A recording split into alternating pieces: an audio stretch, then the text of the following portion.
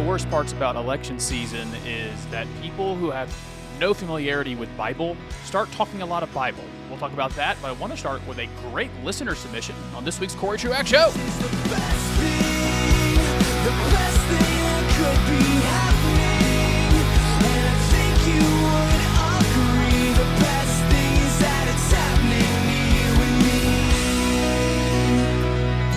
me. We're now 8 years into this thing called the Corey Truax Show, and I would argue I have themes. There are themes that often come up, and one of you, Caroline, sent me something from the pop culture to accentuate my argumentation of one of the themes of the show. We're going to start there in just one moment. Welcome to the Corey Truax Show, wherever you listen to podcasts and right here on his Radio Talk. Among many other things, I get to serve the incredible people of Beechwood Church at 10:30 on Sunday mornings.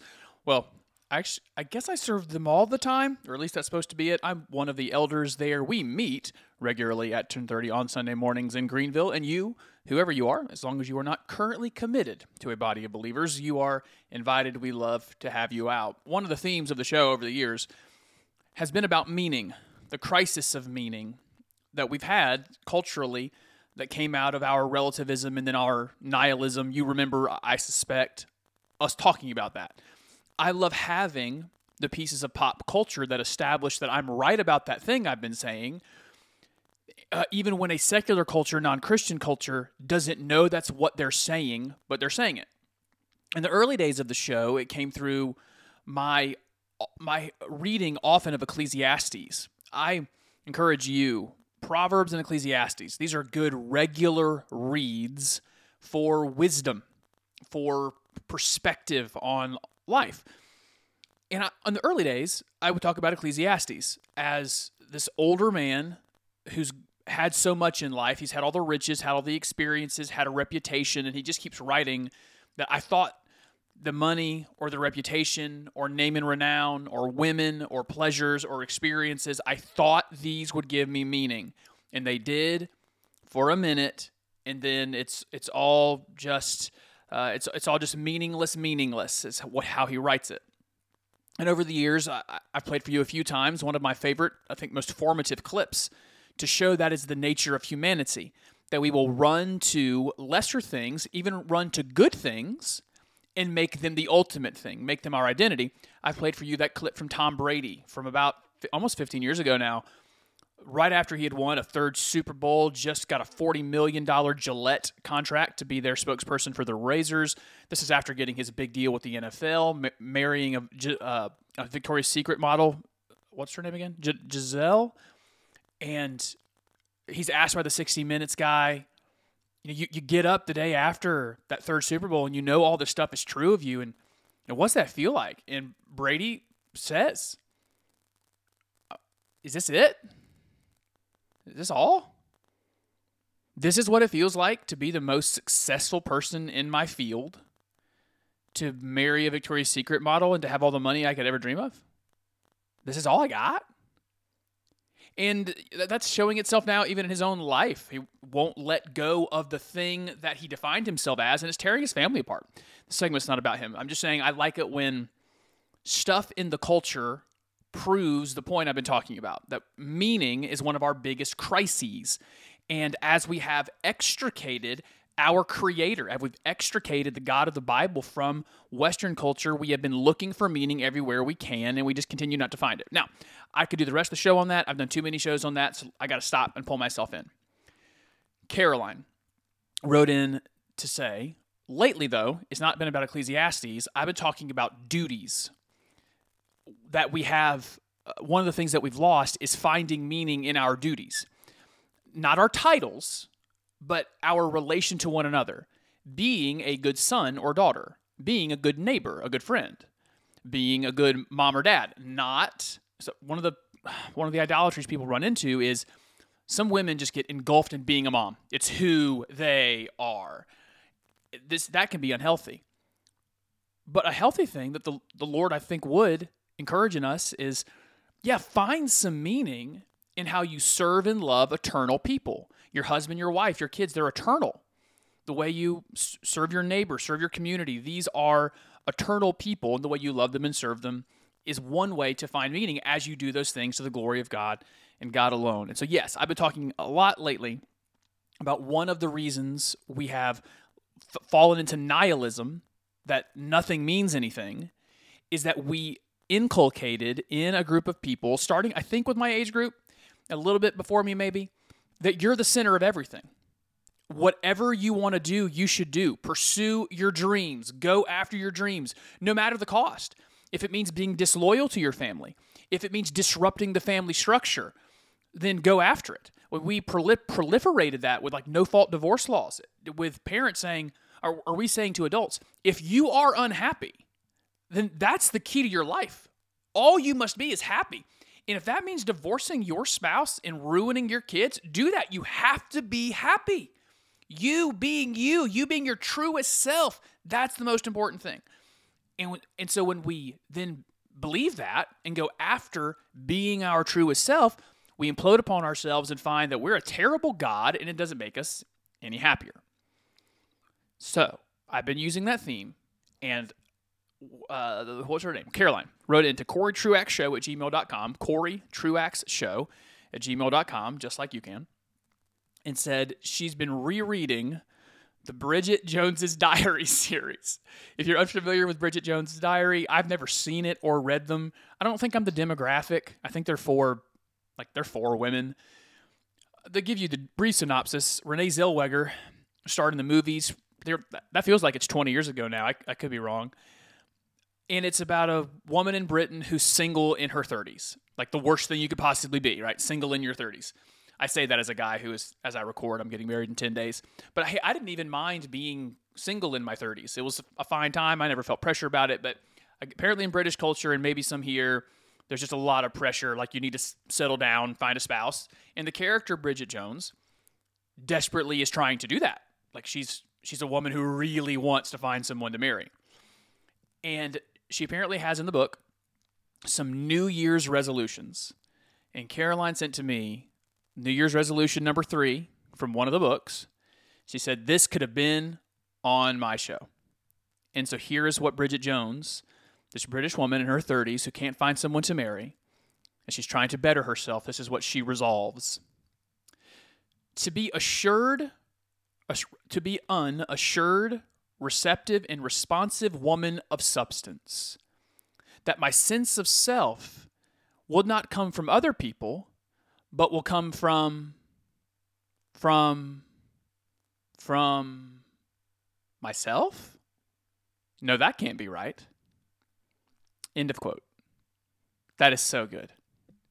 That is someone in the throes of postmodernism and relativism 20 years ago, 25 years ago, wrestling with the message she's been given. She's been given the message, do not find meaning or substance in other people. That can be good. That's actually quite good.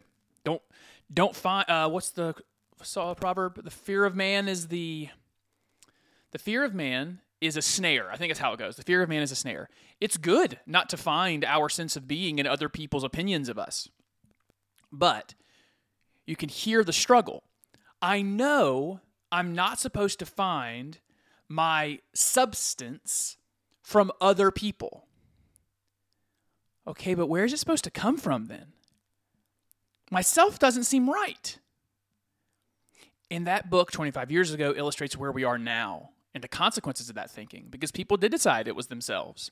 When the reality was happiness, fulfillment comes in serving God by serving the people he has commanded you to serve. And so that would be those who have relationships with your parents and you're unmarried, that's serving them, honoring them. It's honoring the people you work with and your employer. It's being a dedicated, involved, present church member, involved in a body of believers. Of course you can't find a meaning and substance in yourself. It'll terminate on yourself, it'll implode. But finding meaning and serving God by serving other people, other humans, other image bearers of God. This is a place to find some meaning. So Caroline, good find. That's actually also inspiring to me in that I say this to you with some other regularity. It's a poisonous part of the culture that media happens to us so much. We just swim in it. We soak in it. We don't even notice that we're doing it. There's in the background always a TV show on. The radio's always on. We're constantly scrolling on our phones. Just this kind of endless cycle of media. And I have encouraged you all, as I try to do, don't ever do that. Engage your brain. What am I reading? What sermon is this movie preaching to me? What sermon, what theology is this TV show giving to me? And be discerning. We recently had a sermon about that. Be discerning about the things of the world, to be able to not just tell right from wrong, but to tell right from almost right. Last week's sermon was about being distinct, being different. Let us be that people where the world does mindlessly soak in the messages they're given through every medium. Well, then let us be distinct in that that's just not us.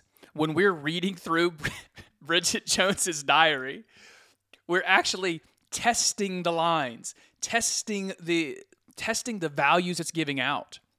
So that's an ethic that doesn't say avoid the world, avoid its mediums, avoid its stories. No, don't avoid them unless they're just manifestly, obviously wrong. Read them.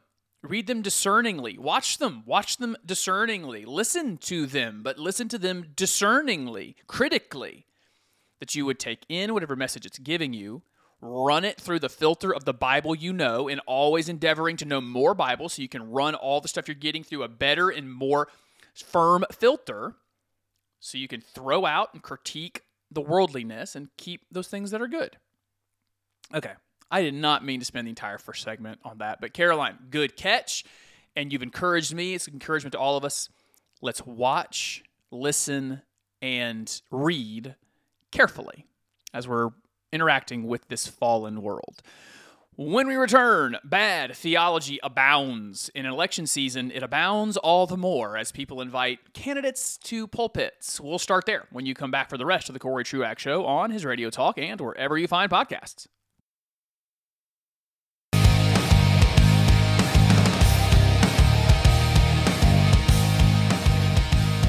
We've already revisited one theme of the show today. Revisiting another from the last few weeks, I think I would put this in the category of being a people that understands we do need a separation from church and state, but not of faith and state. We'll get started in just a moment. Welcome back to the Corey Truax Show. You can find me, your host, on Facebook, Twitter, or Instagram.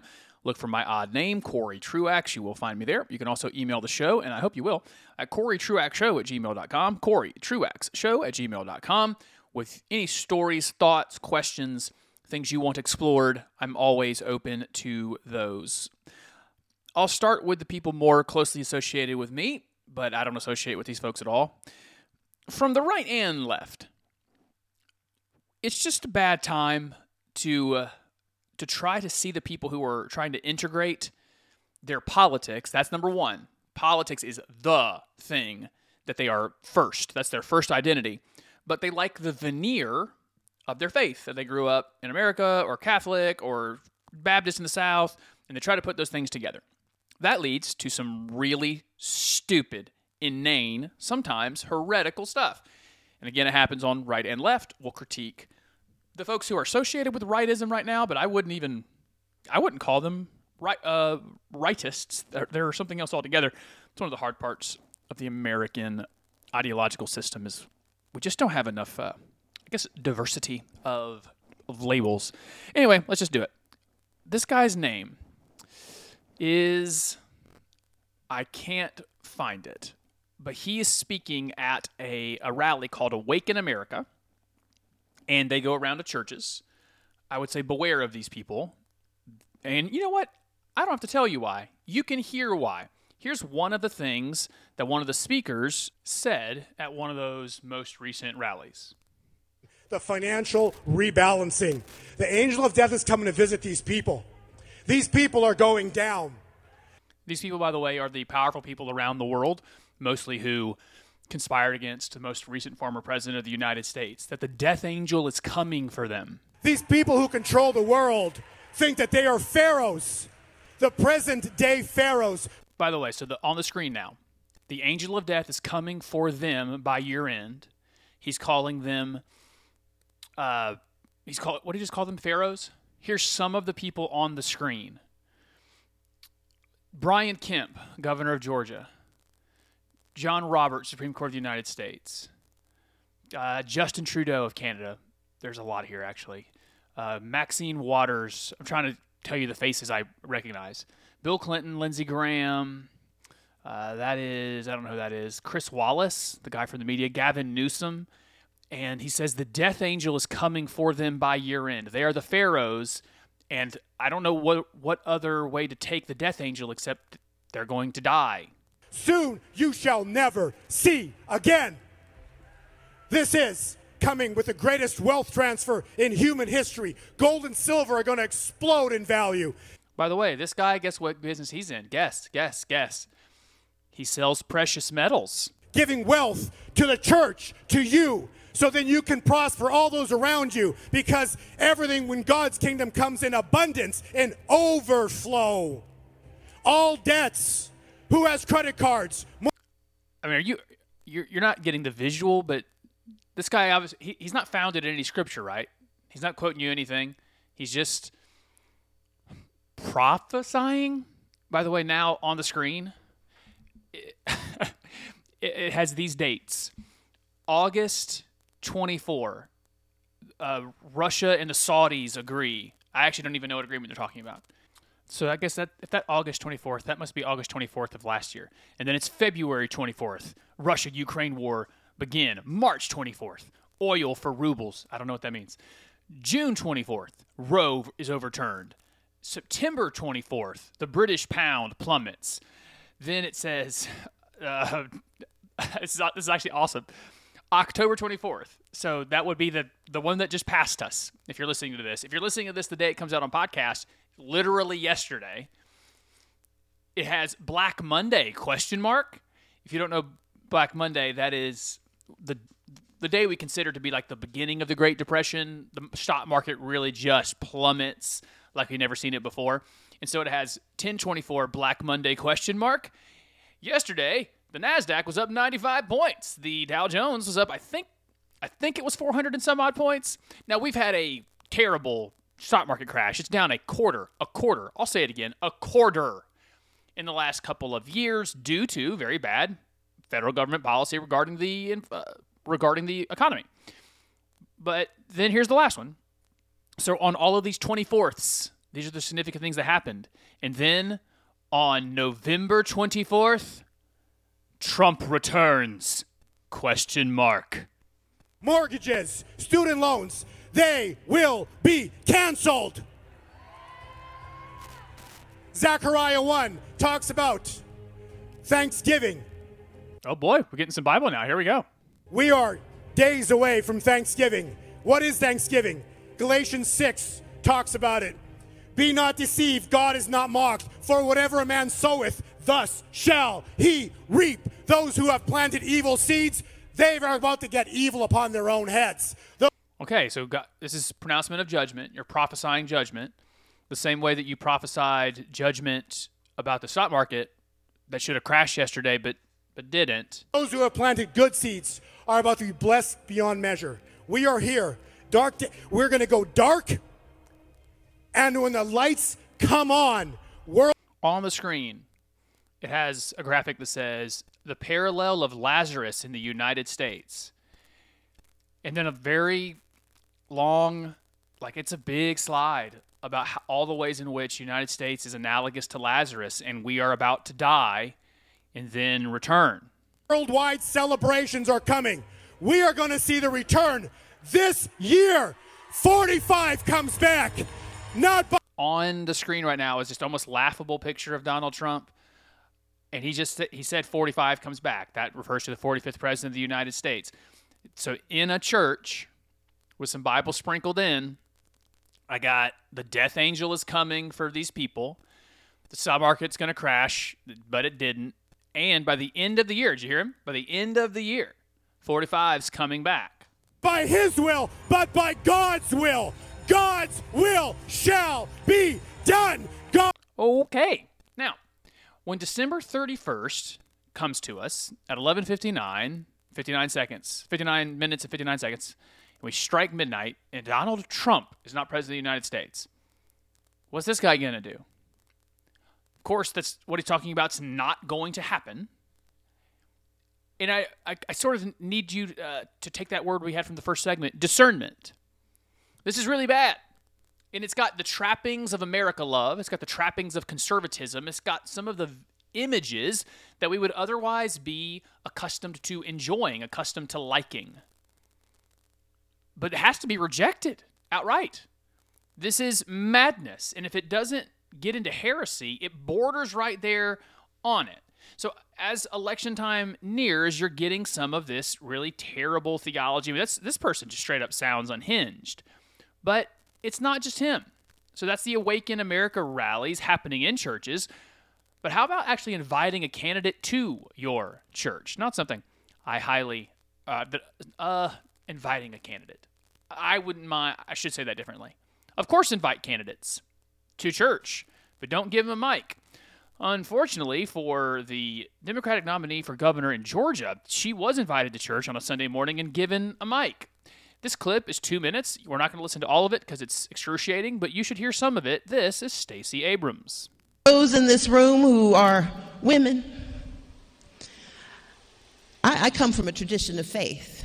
Oh, that's good news. Cool. So you're on the stage at a church on a Sunday morning and you come from a tradition of faith. Can't wait to hear about it.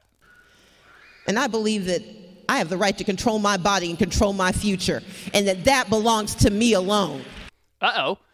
Very literally, Paul writes, "For you are not your own, you're bought with a price." Now, of course, we know what she's talking about. She's talking about abortion and using political language, her idolatry of politics and government inside the church world, and therefore doesn't know the language. It is not at all a biblical thing to say that I belong to me. I very specifically don't belong to me. By right of creation, I am God's. He made me. I made the joke 1,000 times. It's the thing we say to our kids. I brought you into this world. I can take you out. That statement is one of creation, meaning ownership. I don't belong to myself. I also don't belong to myself by right of conversion. He made me, but then he made me new. And then I'm not my own by consecration. That's my Baptist way of saying it. Creation, conversion, and consecration. Making me more like himself all the time. Me not giving into my own will. Me not giving into my own flesh. This is in the first, 15 seconds, despite knowing she's trying to talk about abortion, saying an expressly unbiblical thing into a microphone on a Sunday morning in a building called a church. And I don't want to make the choice for anybody else, but I don't want some man who's never met me in my doctor's office with me. Now you are just straight up doing politics, and what a hypocritical thing to say. You want to make choices for everybody. That's the entire themes of leftism. You want to make the choice about where my kids go to school. You want to make the choice about whether or not someone gets a vaccine. You want to make a choice about whether or not someone can defend themselves with a gun. You want to make a choice about how much of my money I can keep, and whereas you want to take more of it to do what you want to with it. You very literally want to make all of my choices and lord over me like a parent, except for one thing. There's one thing that you want us all to have our own choices over, and that's whether or not to kill children in the womb. And don't forget, by the way, she's standing up there and she says she's a person of faith. She comes from a tradition of faith. I can't wait to hear more. In the tradition of Esther and Deborah and Ruth, of Mary and Martha. I'm sorry? What tradition is Esther and Deborah and Ruth and Mary and Martha in? Because even in their stories, there's very little in common with, let's go, Esther and Deborah versus Ruth, Mary, and Martha. Very different stories. Where are you going? It took men to break this place. It's going to take a woman to put it right. It took men to break it and take a woman to put it right. Let me think through that. Esther. So, okay, that was a situation caused by a man. Is that Xerxes or Cyrus? Can't remember his name. I think both of those are correct in different languages.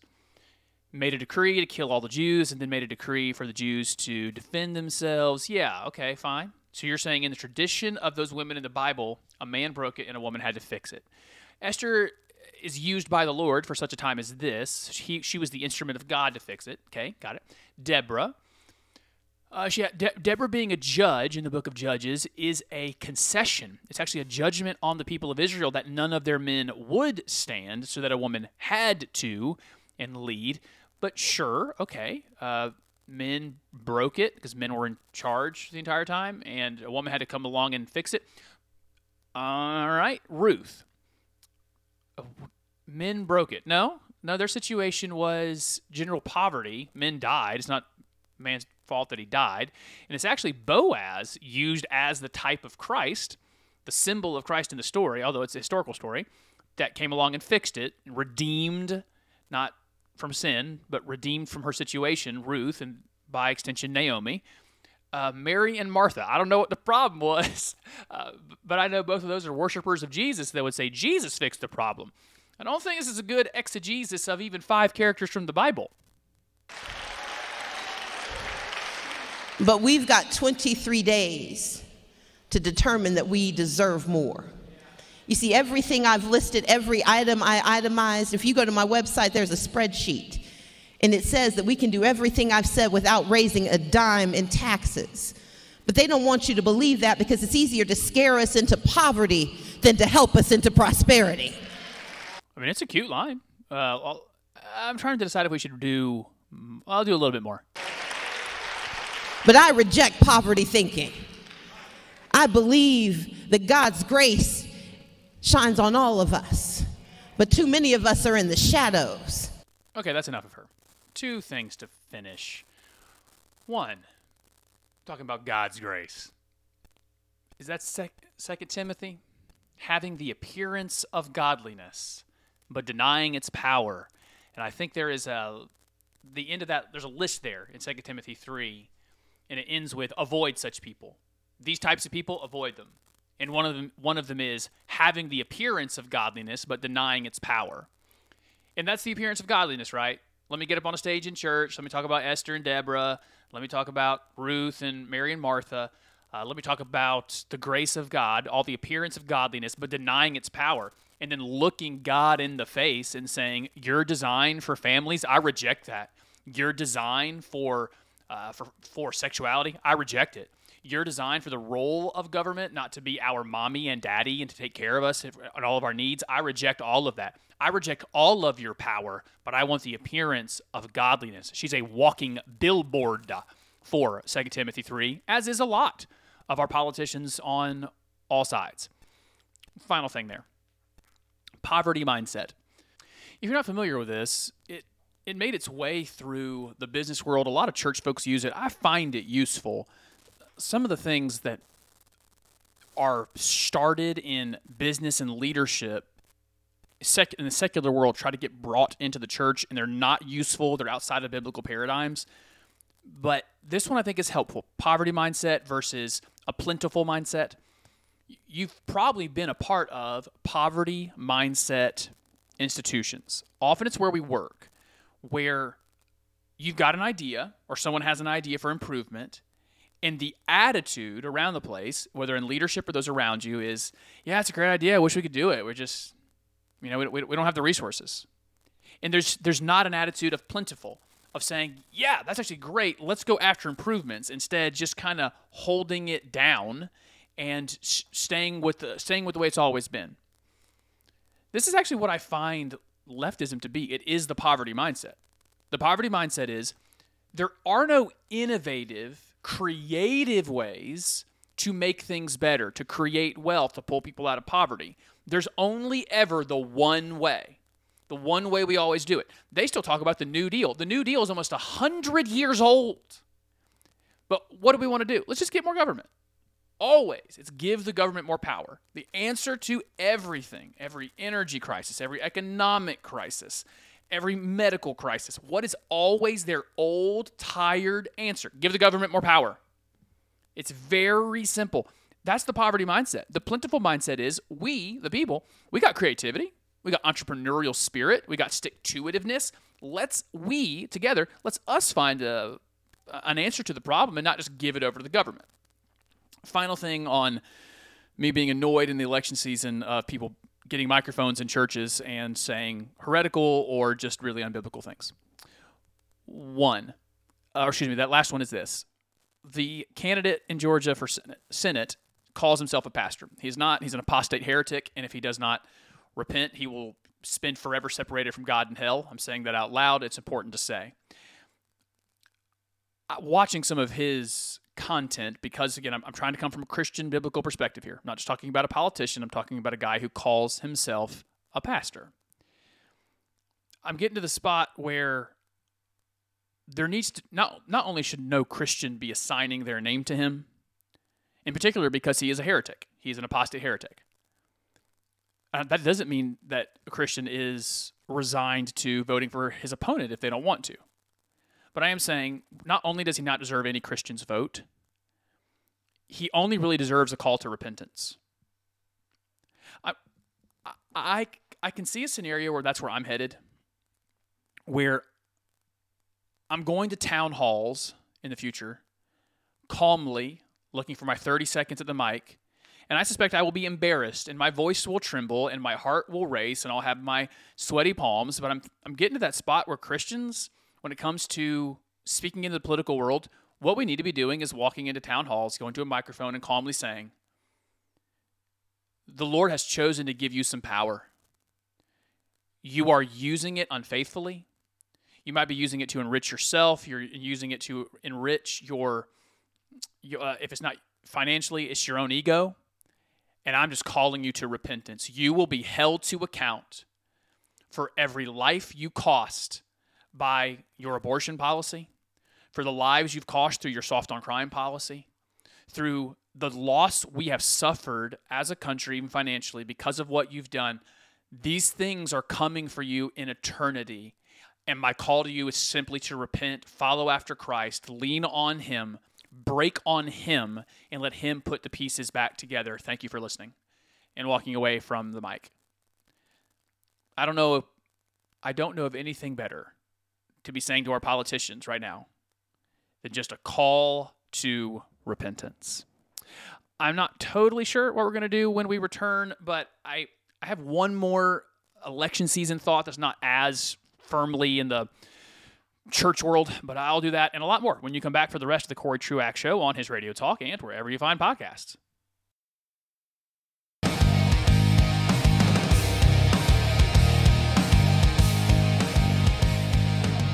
One of the reasons the interactions around politics and government in the United States have gotten so rancorous is that there are people who, on purpose, raise the temperature and the severity of political outcomes to get people to be afraid. And it's time that a lot of us start holding them to account. I'll give you details in just a moment. Welcome back to the Corey Truax Show, wherever you find podcasts, and right here on his Radio Talk. Glad to have you with us every Saturday morning and Saturday evening at 8 a.m. and 8 p.m.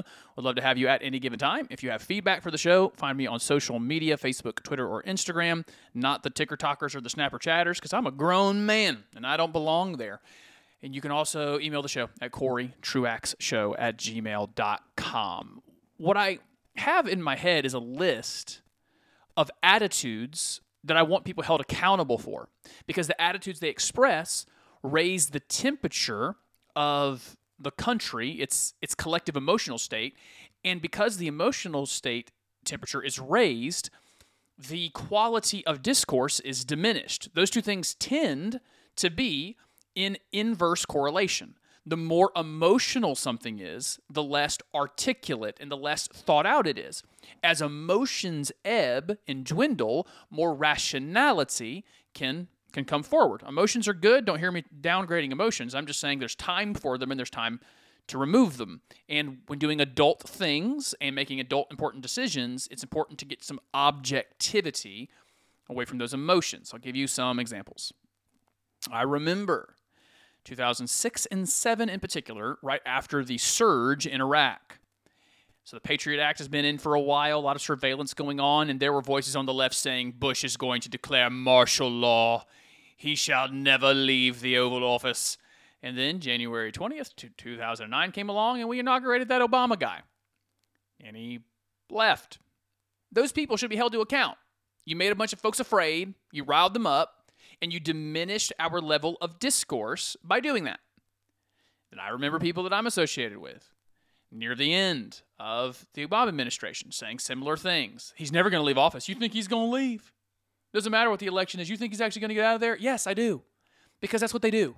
That's what normal life is. Stop living in a conspiracy-riddled, weird world, the fake world that you're in. And January 20th, 2017 came, and we inaugurated that Trump guy.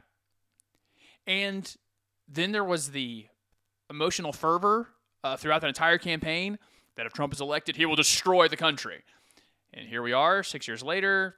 It's fine. Everything's fine. Actually, most of the damage that you think you felt was to your emotions. Your emotions were affected because you decided to obsess over who the president of the United States was. And so you went crazy for 4 years. The rest of us kind of lived our lives and mostly weren't affected by it in real world ways. And now I see another one that's quite insipid. Or incipient? I can't remember which word means devious. But it's an insipid or incipient framework I've been seeing. Folks on the left saying you can't give the right power because they've shown themselves now as not willing to give it up. So if Republicans win anything, they'll never give up the power again. Okay, you all need to be held to account for this fantastical, insane ramblings. For these fantastical, insane ramblings. I have to remind folks too often, the last election was certified by a Republican Senate and a Republican Vice President and many Republican governors. There's an element of crazy people out there with some power, and that's on the left and right, but our institutions stand up to them. You know what's about to happen in a couple weeks? Republicans are going to take the House and the Senate, and Kevin McCarthy will be Speaker of the House, and Mitch McConnell will be Majority Leader. And then sometime in the next 2, 4, 6, 8, or 10 years, the other party will win control back. And they're going to give up the power, just like we've done for hundreds of years. And voices that are telling you the opposite want you to be angry and afraid. Now, I think some of them believe it. Some of them have gotten themselves into such a tizzy, they believe the thing they're saying. But as on left and right, they've been wrong for years, and that the institutions stand and we just continue to transfer power, that's going to happen again. And don't let anyone else tell you otherwise. And also, I would love for some kind of accountability where we look back at all those people and say, hey, that dumb thing you thought about martial law and people not giving up their power, you should apologize for that and say you're sorry for it, because there should be accountability for saying stupid things. Even earlier, that prophet dude at the Awaken America rally, he should be held to account. You predicted a Black Monday. It didn't happen. You were, by the end of the year, predicting that Donald Trump's going to be president again. He's not going to be. And the accountability needs to be, no one ever listens to you ever again. I believe there is some Old Testament law about false prophets, people who prophesy specific things that don't happen, and real punishments for them. I'm not saying we punish people by law, but they should at least be ostracized. If you predict something and it doesn't happen, you should have the decency to shut up and quit predicting things, because you don't have the power and the ability to do it. All right, what else? Well, I wanted to do this one. You've heard me chronicling, I think that's a word, chronicling this change on the right that I've noticed. And largely I've been tracking it through Christianity, as I track almost everything.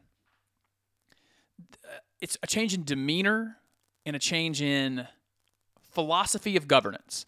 I didn't do it on this show. I did it on Dr. Beam's show, the morning show here on his radio talk. It's a Christian Worldview with Tony Beam, Dr. Tony Beam. Me and Austin Barker went through an old school of thought, one called Reason of State, and one called the O'Donovanian school, or O'Donovan school, where I'm a classic O'Donovan, where I'm just really hands-off government, want a very weak government, and let Christians be protected and all faiths be protected to make their points in the public sphere. But then there was the state of reason people, and I've tracked this through with something called theonomy, the idea of getting power and instituting Christian laws, getting power and instituting Christian thinking. You all remember I've been tracking this, right? I've been seeing it come up. It's new. Actually, it's ancient, but it's renewed conversation inside the church and on the American right. What is the role of government? Should we be taking power of government and use it to do righteous things? Or is the school of thought that's kind of reigned for about 50 or 60 years, should we be looking to get government to be neutral? Just have a neutral government that lets everyone, that provides for maximum freedom for most people. So you've seen that debate. You've probably seen that debate in my own mind. I'm deciding what I think about these things. I'm not fully convinced about that I'm right. I fluctuate on this so much so it almost feels like a proverb. There's that old proverb that says, not a proverb from like a almanac, but like actually in the book of Proverbs, that every story seems right and true until you hear the other side of the story. And when I'm listening to someone saying, no, the Christian should be looking to get 50% plus one of votes, get power, and legitimately, whatever is legit inside the system of governance they're in, they should be ruling and instituting Christian law. And I hear them say it a lot of times. I go, you know what? You make a good point. Christ reigns. We should be trying to manifest that right now. And then I'll hear someone say, here's some dangers to that and some drawbacks to that. And what would be better is if we were not forcing people into Christian things, but convincing them to follow biblical teaching. And I go, yeah, that's actually better. So I vacillate on it too. Over at the Federalist, which is not a Christian publication, the Federalist is just a conservative publication, I read a fairly long article. I'm not going to read you all of it, but I'm seeing it manifest here too, now outside of the church, but just inside the ideology most associated with the American church. I'm going to read to you. I'll give you his name at the end. It's not on the page for me right now. Near the end of the article, here's what he says. The left will only stop when conservatives stop them, which means conservatives will have to discard this outdated, irrelevant notion about small government. The government will have to become, in the hands of conservatives, an instrument of renewal in American life, and in some cases, a blunt instrument indeed. You probably know my instincts on that. That does not feel good. That feels wrong. This guy saying out loud, boldly, we have to get power and stop this small government nonsense. No, we need to get government and use it as an instrument for the renewal of American life. And sometimes it'll be a blunt instrument. I don't know. That feels kind of gross. Here's the next paragraph. To stop big tech, for example, will require using antitrust powers to break up their companies. To stop universities from spreading poisonous ideologies will require governments to starve them of public funds. To stop the disintegration of the family might require reversing no-fault divorce laws, combined with generous subsidies for families of small children. Just take those. So he's saying big tech is silencing free speech, making it harder for the true and right things to be said, and we should get government power and break them up. Make them do the right thing. We should get government power to stop universities, to starve them of funds, maybe even have state government say, if you even have a gender study program, you're not getting $1 from the state. Figure it out and do it yourself. You're not having a racial grievance studies program. You're not doing it, and if you do it, you're not getting any money. He's saying get power to fix big tech and fix the university system and its poisonous thinking by using powerful government to do it, to stop the disintegration of family. He is saying get a bunch of subsidies, give parents money. If you want one parent, typically mom, staying home with the kids, all right, that's a good thing. It's a good thing for parents to raise kids in not daycare centers or governments and public schools. So we want to get power to tax people, to give parents money so one of them can stay home with the kids, maybe even encourage homeschooling. Let's use government power to make the place Christian and do away with the idea of small government. Even in this moment, I'm conflicted on hearing this. Well, the next paragraph. And conflicted meaning I can see agreement about what should happen and then disagreement on the instrument thereof. I've lost my place. Here we go. Conservatives need not shy away from making these arguments because the arguments betray some cherished libertarian fantasy about free markets and small government. It is time to clear our minds of can't. I chafe against that. Yeah, there are things you can't do. There are things you shouldn't do. You shouldn't impose yourself. You shouldn't impose your will on others. That feels wrong. I could be wrong about that, but it feels like it's wrong. And he says, don't be shy about it because you love the free market and small government. Well, I do love small government and free markets. It's what's led to so much prosperity in the world. And this guy even argues basically in the article, you got to be ready to do away with so much prosperity. Give up riches, give up ease of life to have a society that has some fabric to it, something that keeps us all stuck together. I'll give you one more paragraph. In other contexts, wielding government power will mean a dramatic expansion of the criminal code. It will not be enough, for example, to reach an accommodation with the abortion regime or to agree on reasonable limits on when human life can be snuffed out with impunity. As Abraham Lincoln once said of slavery, we must become all one thing or the other. The Dobbs decision was, in a sense, the beginning of the pro-life cause. Now comes the real fight in state houses across the country to outlaw completely the barbaric practice of killing the unborn. Now, I don't agree with him on that. I don't disagree with him on that. That's true. We should criminally prosecute. Now, there's disagreement inside the church and on the right generally about who deserves to be punished, the doctor, the woman, or both. But yeah, we want to use government power for that, but I would argue only that's actually using a government power that already exists, but including a new category of victim. We already have murder as illegal. And so what we're saying is you're actually committing murder. We've just decided that this person isn't a person, and we just want to include them in the category of people that can be murdered. I said only one, but one more paragraph, but let me do one more. Conservatives had better be ready for it, and Republican politicians, if they want to stay in office, had better have an answer ready when they're asked what reasonable limits to abortion restrictions they would support. When the answer has to be no, for the same reason that they will not support reasonable limits on premeditated murder. So can you hear the new voice? There isn't there's no measure to it. This guy just straight up saying, I'll go find you his name now. He's just straight up saying, I know I'm all over the place, but let me finish it here. He says all of these things, and then his final paragraph is, if that all sounds radical, fine. It doesn't need to sound radical. At this late hour, dissuade conservatives in the least. Radicalism is precisely the approach needed now, because the necessary task is nothing less than radical and revolutionary. The title of the article was, we have to stop calling ourselves conservatives. He is saying, we tried to conserve a particular way of life, we failed desperately, and now we are the radicals, trying to build a world worth living in, a world good for humanity. And you heard it there, him saying, let's get power and use it to make the country rational again. I would love feedback. I love conversation on this. This is hard, guys.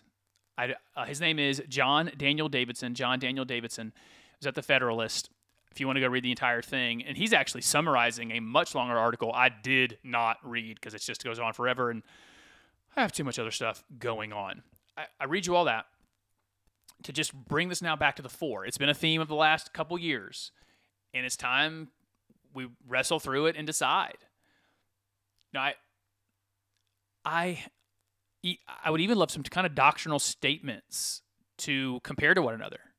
What is our disposition towards government? Are we here to get control of it and use it to make Christian things happen? Or as my understanding of most of my 36 years, is it more win people over, and when you win people over, they change governments, and then governments change laws? I'll have to get your thoughts on Facebook, Twitter, or Instagram. Look for me, Corey Truax. You can find me there, or email the show at CoreyTruaxShow@gmail.com, CoreyTruaxShow@gmail.com. Here in our waning seconds, let me just say thank you again for all of the messages, the encouragements, you're saying you've been praying, and I appreciate that very much. continue that in lots of ways. I am, as talking to you, 10 days away from being married. I could be, guys, couldn't be more excited for it. There's a lot going on right now. And amongst the many other things, I hope one will be that I'm back with another new edition of the Corey Truax Show next week, right here on his Radio Talk and wherever you find podcasts. Until then, everybody, peace and love.